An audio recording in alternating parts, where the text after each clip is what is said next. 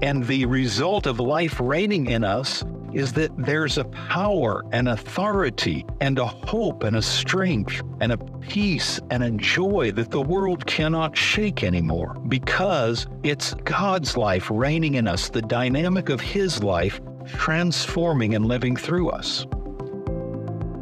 Hey, I'm Mike Atkins, and what an honor it is to have you with us today. As we begin this podcast, my prayer is that we open our hearts to the life-changing truth of Christ in us, the hope of glory, to everything the Lord has done for us and all He longs to do through us.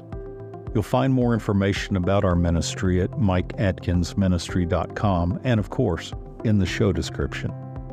Let's open the Word of God now as we learn more about all He longs to do in and through our lives.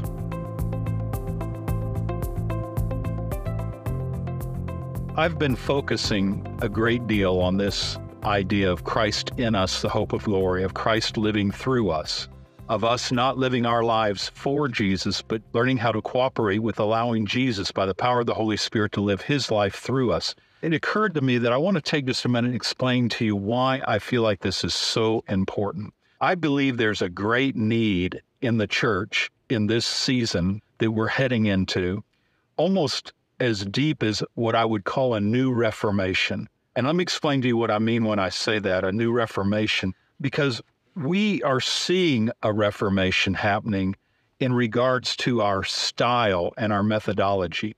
Everybody from the smallest congregation to the largest churches in America have had to totally readjust and reform their style and their methodology of how to be church.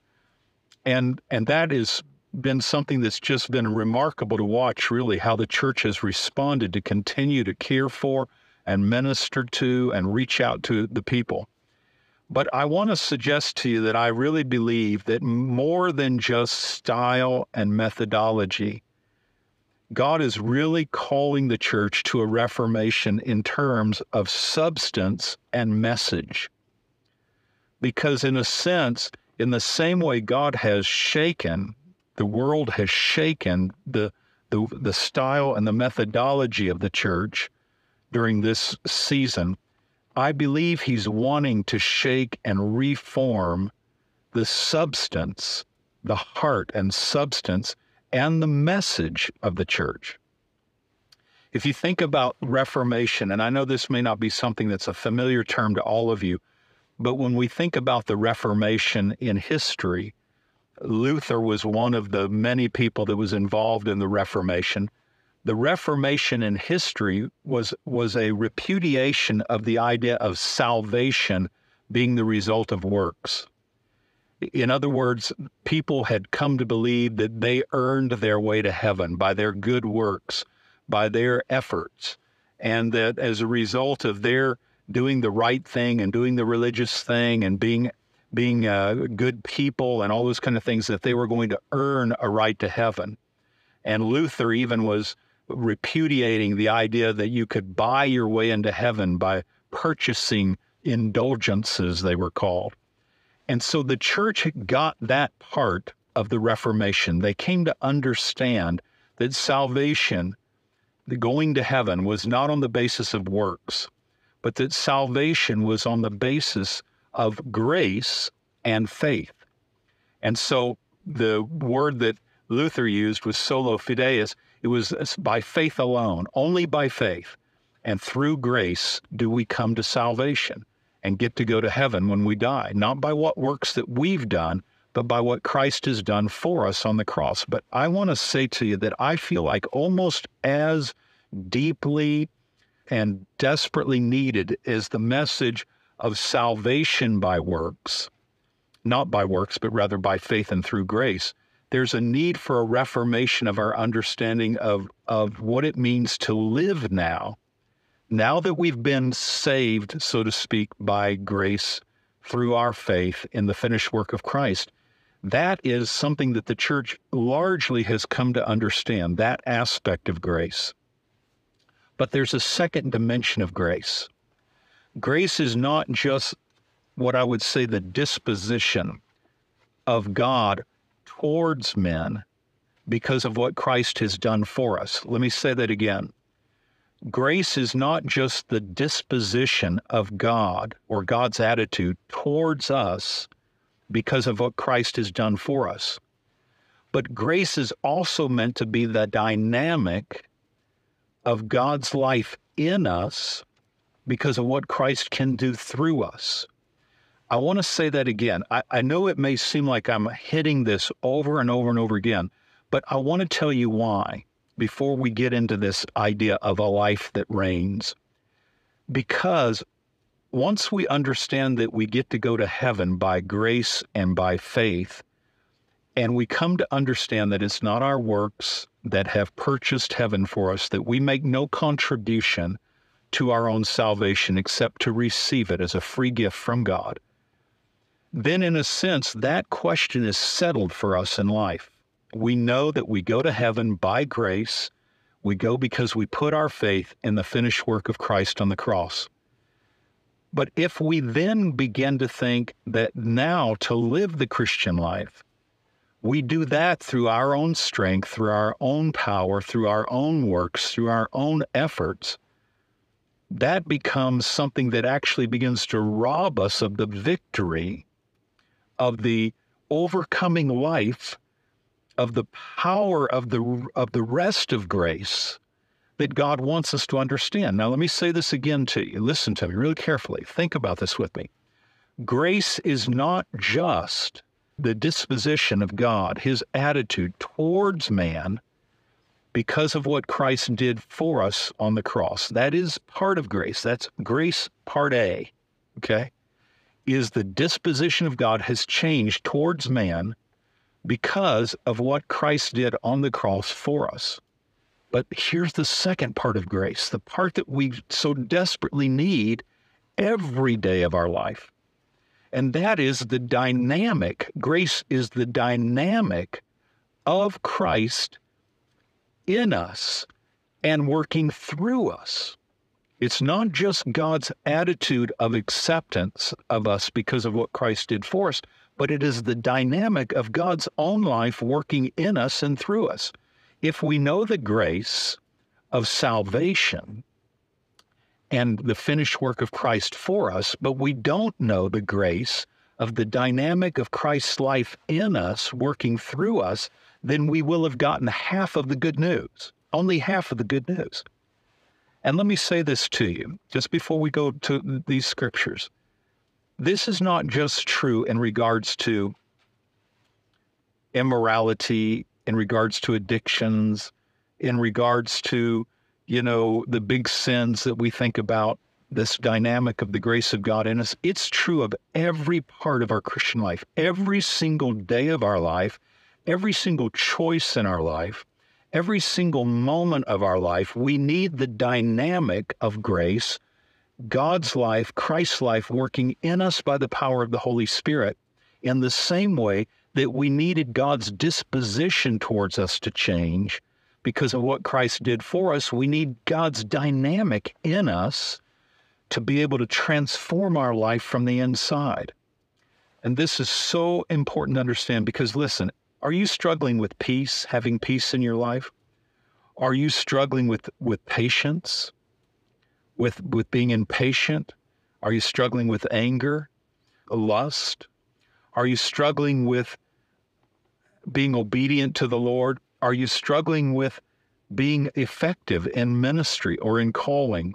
Are you struggling as a mother with your children? Are you struggling as a husband with your wife? Where are you struggling in this world? Let me tell you, whatever you're wrestling with, whatever's going on in your life, if you're struggling with fear, if you're struggling with boredom, if whatever is going on in your life, this is where the second part of grace comes in.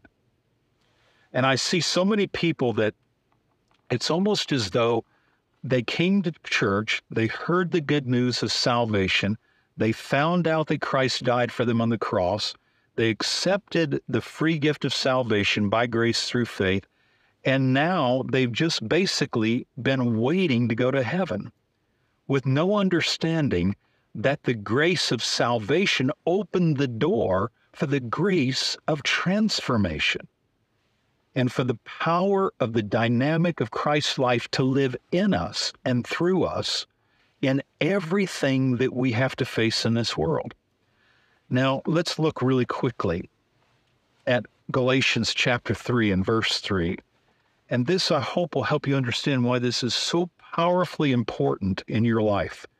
This understanding of how to cooperate with the dynamic of Christ's life in you. Galatians chapter 3, verse 3, it says it this way. Are you so foolish? Paul is writing to the church in Galatia. Having begun in the Spirit, are you now being made perfect by the flesh? Now here, what is Paul saying? He's saying, okay, Galatians, you got part A of grace. You received Christ by faith. You received the Spirit of the Lord to forgive you, to cleanse you, to redeem you, the work of Christ for you on the cross. You got part A of grace. Congratulations, you now know that it's not by your works, not by your human goodness, not by your religious efforts, not by your fulfillment of the rituals, that you get to go to heaven. You now know that you began in the Spirit by grace and through faith. But, he says, having understood that, having gotten part A of grace, are you now attempting to be made perfect or to become mature or to grow up in Christ by your flesh, by your human works and your human efforts? And Paul is saying this is not the way. Christ didn't die for us and then leave it up to us to do the rest. He died for us so we qualified for his life to come in us and the dynamic of that life to work through us. So what does it mean when I talk about a life that reigns? Look at Romans chapter 5 with me, and I want us to see this very, very powerful verse of Scripture that I think is so frequently misunderstood. And I tell you, if you'll hang with me tonight for a few minutes and let me plumb some of this with you, I'm going to share something with you that I think will be very, very revelatory to you and give you great insight into this idea of a life that reigns. Notice what it says here in Romans chapter 5 and verse 17. It says, for if by the one man's offense, he's talking about Adam, if by the one man's offense death reigned through the one, much more those who receive abundance of grace and the gift of righteousness will reign in life through the one, Jesus Christ. Now notice what he says. He says that through Adam, through the sin of Adam, who was the federal head of the human race, through his sin, his offense, death entered in, and not only entered in, but death reigned through that one. Through Adam, death entered the human race. In the Garden of Eden, Adam died. He spiritually died. He was alive intellectually. He was alive emotionally. He was alive volitionally. He was alive physiologically. He was alive in terms of his sensuality, his five senses. But spiritually, he died. He was cut off from the life of God and banished from the presence of God. And that happened because of one man's offense. And that same spiritually dead condition was then passed on to all of the human race. We know this. But here's the good news. That death that lived in Adam and lived through us meant that everything that Adam did and everything that everyone who was born of Adam did was in God's eyes a dead work. Death reigned not only in terms of man physically dying and man being cut off from the life of God, but even the works that man did came out of a spiritually dead condition. So man's intellect, man's will, man's emotion, man's sensuality, man's passions, those were all operating out of a spiritually dead condition. And what it produced was death, because that which is born of flesh is flesh, and it's dead works. But he says, if by that one man's offense death reigned through the one, much more those who receive the abundance of grace and the gift of righteousness will reign in life through the one Jesus Christ. Now he says we're going to be able to reign. A new reign will begin. And here he's talking about a new sovereignty, a new power, a new authority, where death and dead works reigned through us because of Adam. Now that Christ is in us and we've received the abundance of grace, not just God's disposition towards us changing, but the dynamic of Christ's life operating in us, those who receive the abundance of grace and the gift of righteousness will reign in life through the one, Jesus Christ. Now, what is this life that reigns? Now, this is where I really want you to try and follow me for a few moments, because I think sometimes we've taken this verse of Scripture to mean that we're going to live like kings on the earth, that we're just going to be in charge of everything, and we're going to be on top, and we're going to be, everything we want is going to come to pass exactly the way we want it, and we're just going to be sitting on thrones on the earth and all of that kind of thing. But I want to give you a little different perspective on this for a few moments. What does it mean when the Bible says that we will reign in life through the one Jesus Christ? Well, first of all, let me say this. It's important to know what kind of life we're talking about here. There are three words that are used for life in the New Testament. One is the Greek word bios. It's the word we get biological life from, and it means physiological life. It means sensual life. In our five senses, taste and smell and touch, all those things. And our physiological life, bios, that's not the word that he uses here. So he's not talking about reigning biologically, okay? The second Greek word and most frequent used Greek word is the Greek word psyche. And psyche in the Greek, it means the natural life. It means our lifestyle. It means the life of the human race, the human life lived in this world. But again, when he says that those who receive the abundance of grace and the gift of righteousness will reign in life, he doesn't use that Greek word. He's not talking about in this natural world. As a matter of fact, I want to stop there for just a minute. There are several interesting verses of Scripture about this word psyche, the natural life, in regards to this idea of reigning. Are we going to reign in the natural life?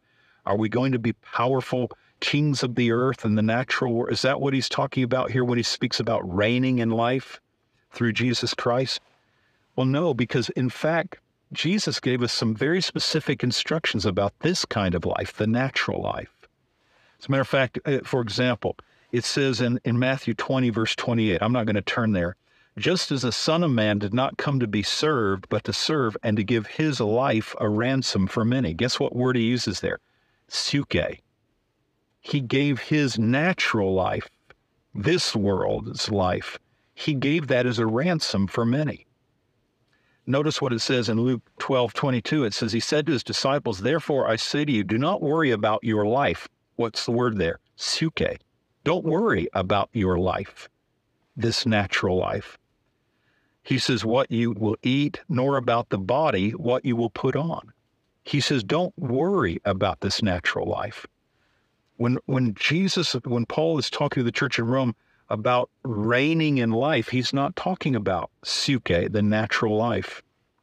John 12:25 says it really powerfully. He says, he who loves his life, psyche, will lose it. But he who hates his life, psyche, in this world will keep it for eternal life. Now he introduces another Greek word, the Greek word zoe. The Greek word zoe means the life that God himself possesses. It means eternal life.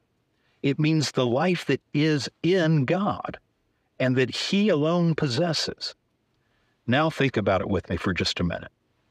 When he speaks here in Romans 5:17, that through one man's offense death reigns, spiritual death, through that one, much more, those who receive the abundance of grace, we're talking about a dynamic, a power, a force, and the gift of righteousness, that's a right standing with God, will reign in life. Now he says, zoe, the Greek word zoe. They will reign in eternal life in a life that only God himself possesses, and that will happen through the one, Jesus Christ. Now, what is he telling us? When he talks about us reigning in life, he's not talking about our lifestyle being that of a king. He's not talking about our natural life in this world. As a matter of fact, he tells us to take no thought for that life. As a matter of fact, he tells us, as we just read, that if we love this life in this world, and that's what we're focused on, we're going to lose it. But if we hate, and the word there means to be indifferent towards, to not be focused on, to consider unimportant this life, then he says we will keep it for eternal life, for a different kind of life. Oh, Lord, help me say this in the way that it'll start to make sense. What is he telling us here? He's telling us that when we try and live our life in this world, when we try and get this life going, get this life involved, get our ideas, our strategies, our concepts, our passions, our desires, our interests, even our efforts and our labors, when we try and live out of that, he says we're going to lose what Christ came to give us. Because what he came to give us is a reigning life, but not that reigns in suke, in the natural, but a life that reigns in the eternal, in the spiritual life of Christ. So in essence, the question is, where does this life come from? Well, the Bible tells us very clearly. It tells us in John chapter 1, verse 4, in him was life. What's the Greek word? Zoe, not suke. In him was a life that only God himself possesses, and that life, Zoe, is the light of men. That's what the Bible says in John chapter 10, and here's where I want you to hear this. Listen to this in a new way, fresh ears. Jesus said, the thief does not come except to steal and to kill and to destroy. But I've come that you might have life. Guess which word he's using? Zoe, the life that God alone possesses, and that you might have it more abundantly. Now, I want to expose something for just a moment. Listen to this. Now, listen carefully, and then I'll explain what I mean in just a minute. Jesus did not say in John 10:10, I have come that you might have abundant life. That's not what he said. Jesus did not say, I have come that you might have an abundant life. That's not what he said. What Jesus said is, I am come that you might have life abundantly. And he does not use the Greek word suke, lifestyle. He uses the Greek word zoe. I haven't come to give you an abundant suke lifestyle. I've come to give you life, zoe, the life that God himself has, in an abundance. I've come to give you life in abundance, not an abundant life. Now, let me tell you this. When you begin to understand that the reason why Jesus came was not just to die on the cross for you, but to release in you the dynamic of his life in an abundant sense, it will produce for you a life on this earth like you've never known before. In peace, in joy, in purpose, in meaning, in hope, in celebration. It will release things in you that you've never comprehended before. And the byproduct of it will be that you will have a life of abundance. But Jesus did not come to give you an abundant life. He came to give you life abundantly. Notice what he says there in John 10:10. The thief does not come except to steal and to kill and to destroy. I have come that they might have Zoe, the life of God, and that they might have it, what? Zoe, the life of God, abundantly. So why do I think this is so important? Because I see the message and the substance of the church has gotten off track in so many situations and in the life of a lot of people, because we've come to focus on thinking that we're going to reign in life as kings and we're going to live an abundant life as our primary goal. Can I tell you that's not the primary goal? That's the byproduct of the primary goal. It is the fruit, perhaps, that comes about, but it's not the root. The root is that life reigns in us. In the same way death reigned in us through Adam, life now reigns in us through Christ. And the result of life reigning in us is that there's a power and authority and a hope and a strength and a peace and a joy that the world cannot shake anymore, because life is reigning in us where death once reigned. And it's not Suke, our life reigning, it's Zoe, God's life reigning in us, the dynamic of his life transforming and living through us. In the same way, it's not that Christ came that we might have an abundant life, though that's the outcome, but Christ came that we might have a life, Zoe, the life of God, in an abundant way. Think about that for just a moment.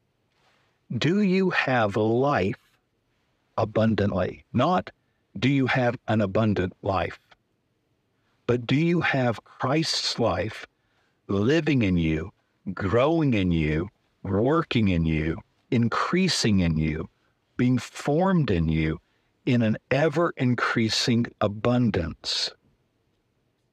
This is the life that reigns. And what does it reign over?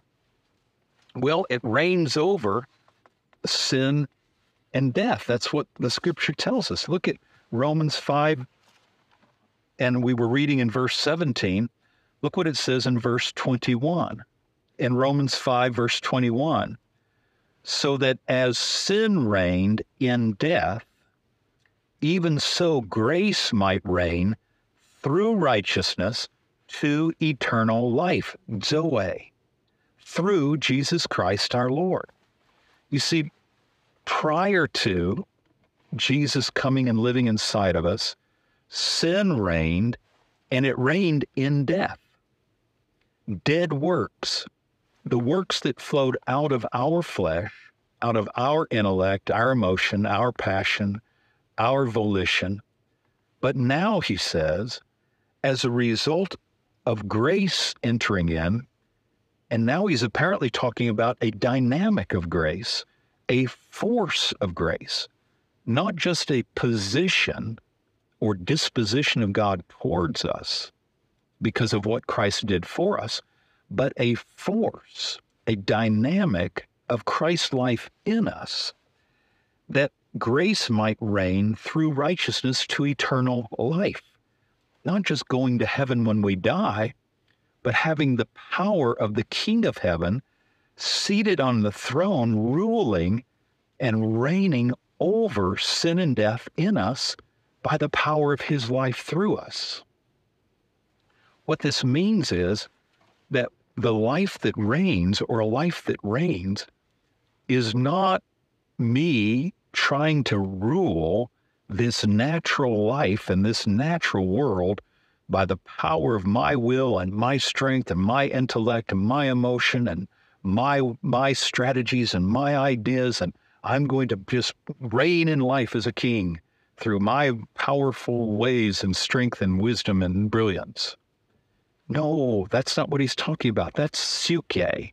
That's this natural life. What he's talking about is Zoe, the eternal life of God. Now, I want to stop just a moment. I've been talking a lot and talking deeply, but I want you to listen to this again.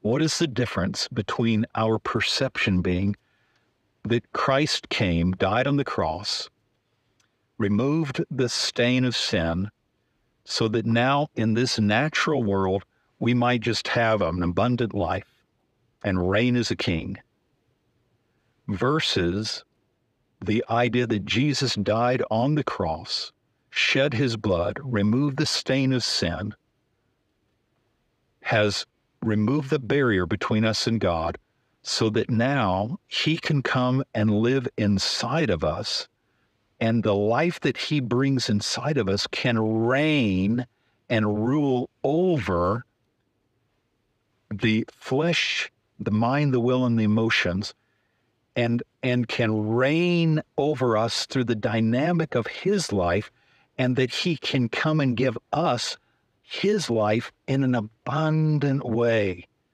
so that where we're broken, he can bring healing. Where we're confused, his life brings wisdom. Where we're in bondage, his life brings freedom. Where we are impatient, his life brings patience. Where we have no peace, his life brings peace. Where we have no joy, his life brings joy. Where we can't defeat or overcome or be the person that we want to be, he becomes in us what we cannot be for him. He becomes in us and through us in a powerful way, an abundance of his life reigning in us and granting to us something we could never produce for him. We could never produce this for him. And he knew that. So he came to produce in us his own life for us and through us. This is the idea of why Christ came, that we might not have an abundant life, but we might have life in abundance, his life operating in us. Now, I'll tell you, and listen to me, I live an abundant life. I mean, I am a blessed man. I'm blessed in every way I can imagine. I'm blessed, I said to a lot of people on my birthday, I'm blessed in family. I'm blessed in finances. I'm blessed in faith. I'm blessed in friends. I am so blessed. I have such an abundant life. But let me tell you, I did not get an abundant life by seeking an abundant life. I got an abundant life by seeking life abundantly. Cannot emphasize this enough. The abundant life I'm living now, I'm living as a byproduct of having spent my life seeking his life abundantly, seeking more of his life, more of Jesus, more of his strength, more of his power, becoming more and more conscious the longer I've lived on this earth of the weakness of my human flesh, of the incapacity of my human ability, of the hopelessness of me trying to live my life for Christ. And I stopped doing that at some point in my Christian life. By the grace of God, I stopped trying to live my life for Jesus and started asking Christ to live his life through me, not just accepting grace part A, which is accepting the disposition of God towards me because of what Christ did for me, but entering into grace part B, which is the dynamic and force of Christ's life in me, living through me. That grace that reigns through righteousness to eternal life, that gives me God's own life in me, expressing his life through me by the power of the Holy Spirit. This is life abundantly. And yes, absolutely, it has resulted in an abundant life. I can tell you, at this time in my life, I feel like I'm having such an abundant life, but I never sought an abundant life. What I sought was life, his life, Zoe, abundantly. More of it, Jesus, more of you, Lord, more of your wisdom, more of your peace, more of your joy, more of your answers, less of me. I want to lay down my strategies, and I want you to show your strategies. I want to lay down my will, and I want your will to start to be expressed through me. Lord, I've seen my own ways, and they're rotten to the core. Even my best efforts, even my Christian efforts, even my religious efforts, all of them, Lord, in the end produce flesh. That which is born of flesh is flesh. And all it can produce is death. You've heard me say it again. What is sin from my perspective? The way God taught me about sin is a self-inspired narrative. Me writing my story on my own, whether I'm writing against God or whether I'm writing my story for God, it's still me writing the story, me doing the work, me operating out of the dynamic of my own life, my own intellect, my own will, my own emotions. It's still me writing the story and coming up with the plan. But what does it mean to live in righteousness? That, as he says here in Romans 5:21, that as sin reigned in death, my self-inspired narrative reigned in death, the fleshly effort, so grace might reign through righteousness to eternal life. Well, what is righteousness? I'll share with you just one definition of righteousness. Righteousness, the Greek word dikaiosune, it means the state of him who is as he ought to be, the condition acceptable to God. What is righteousness? Let me say it again. It is the state of him who is as he ought to be, the condition acceptable to God. Well, can I tell you what the state of him who is as he ought to be is? It's a man who has God's life living inside of him by the power of the Holy Spirit. That is what righteousness is. A man with God living inside of him by the power of the Holy Spirit. And then what is the condition that's acceptable to God? It's that life that God has put inside us by the Holy Spirit, reigning through us. His life living and reigning through us. That is righteousness in God's sight, not us doing good stuff for God. That's not what righteousness is. It's God's life doing his will and his way through us as we yield to him. That's the true definition of righteousness. That's what true righteousness is Christ living in us and Christ living through us. That's the state that is acceptable to God, and that's man as man was meant to be. Man cannot be man without God inside of him by the Spirit of God living through him. That's the right state of man and what God always intended. So, what does it mean then to have a life that reigns? It's not about us taking charge of this world in our own strength and ability and just, elevating ourselves to the realm of being kings on the earth and then getting everything we can get, everything we want, having all that we can amass, achieving everything we want to achieve, coming up with all of our own dreams and plans and strategies and ideas, and then just taking control and getting everything done we want done. But I fear that in some ways that is becoming the message that we're hearing too often and we're seeing too often. That's why I started by saying I believe the church needs a new reformation. We got part A. Part A was that salvation is not by works, but it is by grace and through faith. But we need part B. Part B is that sanctification, or a holy life, or a life that's pleasing to God, is not by works either. It's by faith and grace and through the life of Christ expressing himself through us. When that happens, then we reign in life over sin, self-inspired narratives. We get spirit-inspired narratives.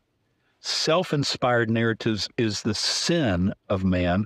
Spirit-inspired narratives is the dynamic of Christ, living and expressing and revealing and guiding and then empowering us to do this. So as I'm drawing to a close here, can you think with me, those of you that are hanging in here and staying through to the end of this message, can you think with me about a difference that this would make?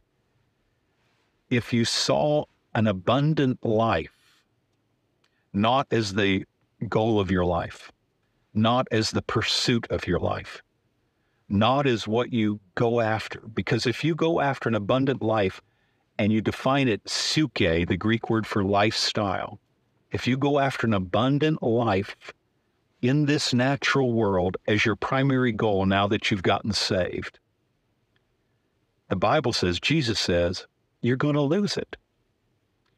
But if instead we go after life abundantly, Zoe, the life that only God possesses, but exists in Christ. 1 John 5 and 11, 12. This is the testimony. God has given us eternal life, Zoe. And that life, Zoe, is in his Son. He who has the Son has life, Zoe. He who does not have the Son of God does not have life, Zoe. The life that God has. If you have the Son, you have this life in you. And you can reign in this life, Zoe, the eternal life of God, by the power of Christ and his grace and the dynamic of that grace through you. You know, I want to end tonight with one verse of Scripture, and I want you to look with me in John. Let's look at John chapter 5, and I'm going to close with this tonight. John chapter 5, and I see this so much. I saw it in my own life. That's why I can talk about it, because I failed in this in so many ways in the early years of my Christian life. But I want you to notice what it says here in John chapter 5. And let's look at verse 39. John 5 and verse 39. Here Jesus is speaking to the Pharisees and to the religious leaders of the day, to people who were doing good stuff for God. These were not evil people that he was talking to. These aren't people who were going out, doing wicked things. They were doing good things for God. But notice what he says to them in John chapter 5, verse 39. You search the Scriptures, for in them you think you have eternal life. Zoe is the Greek word he uses there. But these are they which testify of me. But you're not willing to come to me that you may have life. Let me kind of interpret that for us for just a moment. In essence, he was saying that when I try and live my life for Christ, what I do is I go to the Scriptures, I see commands in Scripture, and then I decide I'm going to go out and do this for Jesus. And so I'm going to go out and I'm going to come up with some ideas, come up with some strategies, come up with some plans about how I can do these things for Christ. And in the power of my own strength, my own wisdom, my own ways, in the same way that before I knew Christ, I was going out and doing my stuff that I wanted to do, that I want to do for myself. Now I'm doing stuff that I want to do, but I want to do it for Christ. But he says, you search the Scriptures because you think by doing that, you're going to find eternal life. In other words, that by your efforts, your energy, your works, you're going to find eternal life. But he says, but what the Scripture is pointing you to is to me. He's pointing you to me, but you won't come to me that you might have life. Jesus was not saying, again, I've said it to you before, but I keep wanting to reiterate this in your heart. He did not say, there's the way, here's the truth, now you go live the life. Jesus said, I'm the way, I am the truth, and I am the life itself. So what is a life that reigns? It's Christ in me, the hope of glory. Christ through me, the expression of that glory. So what's going on in your world right now? Where are you battling? Where are you failing? Where are you struggling? Where are you coming up short? Where are you redoubling your efforts and finding that you're still not there? Where are you exhausting yourself, wearing yourself out with human efforts and human struggles? Are you reigning in life?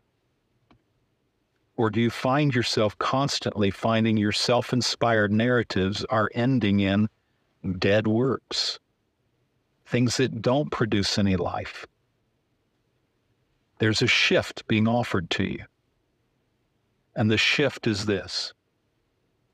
If you want to have an abundant life,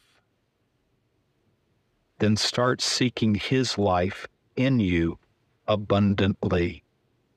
More than anything else, say, Jesus, I want to learn today, not tomorrow and not yesterday. Yesterday's gone. I can't recover it. Let it go. Forgetting what lies behind. Tomorrow is not here. It does me no value to try and live in this tomorrow. Tonight, between the time I close this teaching and the time I go to sleep tonight, this time I have now, let me seek your life abundantly. Lord, what would you have me say? Lord, what is it in your hands to do? Lord, what's before me right now that you want me to respond to by the power of your life? You want to do this in me? And I thank you that not only will you show me your will, but you'll also do your will, because it is Him who is at work in us, both to will and to do, according to His good pleasure. Last week we said it. Does it align with the Word? Is it being prompted by the Spirit? Am I trying to accomplish it in the dynamic of my life, or am I letting Him do it through me as I yield to Him? This is the life that reigns. It will lead you, I promise you, to an abundant life. In the natural, you'll see more abundance than you ever thought. But it's not the abundance in the natural that is the result or where it's found. It's the life abundantly in the Spirit is where this comes to pass. When we walk in His wisdom, in His peace, in His joy, guided by His Spirit, obeying the promptings of His voice, laying down our plans, not trusting in our own thoughts, trusting the Lord with all of our heart, not leaning on our own understanding, all our ways acknowledging Him. When we begin to live that way, then it results in an abundant life, because we're seeing the reigning life of Christ abundantly in us. Let's have a closing prayer tonight. I pray that these things will start to sink into your spirit and something new and fresh will come tonight. Father, in Jesus' name, I thank you that you did not come that we might have an abundant life, though that is so frequently the outcome, but you came that we might have life, your life, eternal life, the life that you alone possess, in abundance. Lord, that's what I want in my life, is your life abundantly. And I thank you, Lord, that as we're learning that, we're learning about a life that reigns over the self-inspired narratives, over sin and death and dead works, a life that reigns through peace, through us being what you called us to be, and through a life that's acceptable to you, which is the life of Christ, living, breathing, operating, and acting in and through us. In Jesus' name, amen. What a revelation to be learning more each day about the wonderful work the Lord longs to do for us and in us. If this message has been an encouragement to you, please share it. That's my only request. Of course, we'd love to hear from you. To get in touch, simply log on to MikeAtkinsMinistry.com or click the link in the show description. I'm Mike Atkins. Thanks for joining us for the podcast.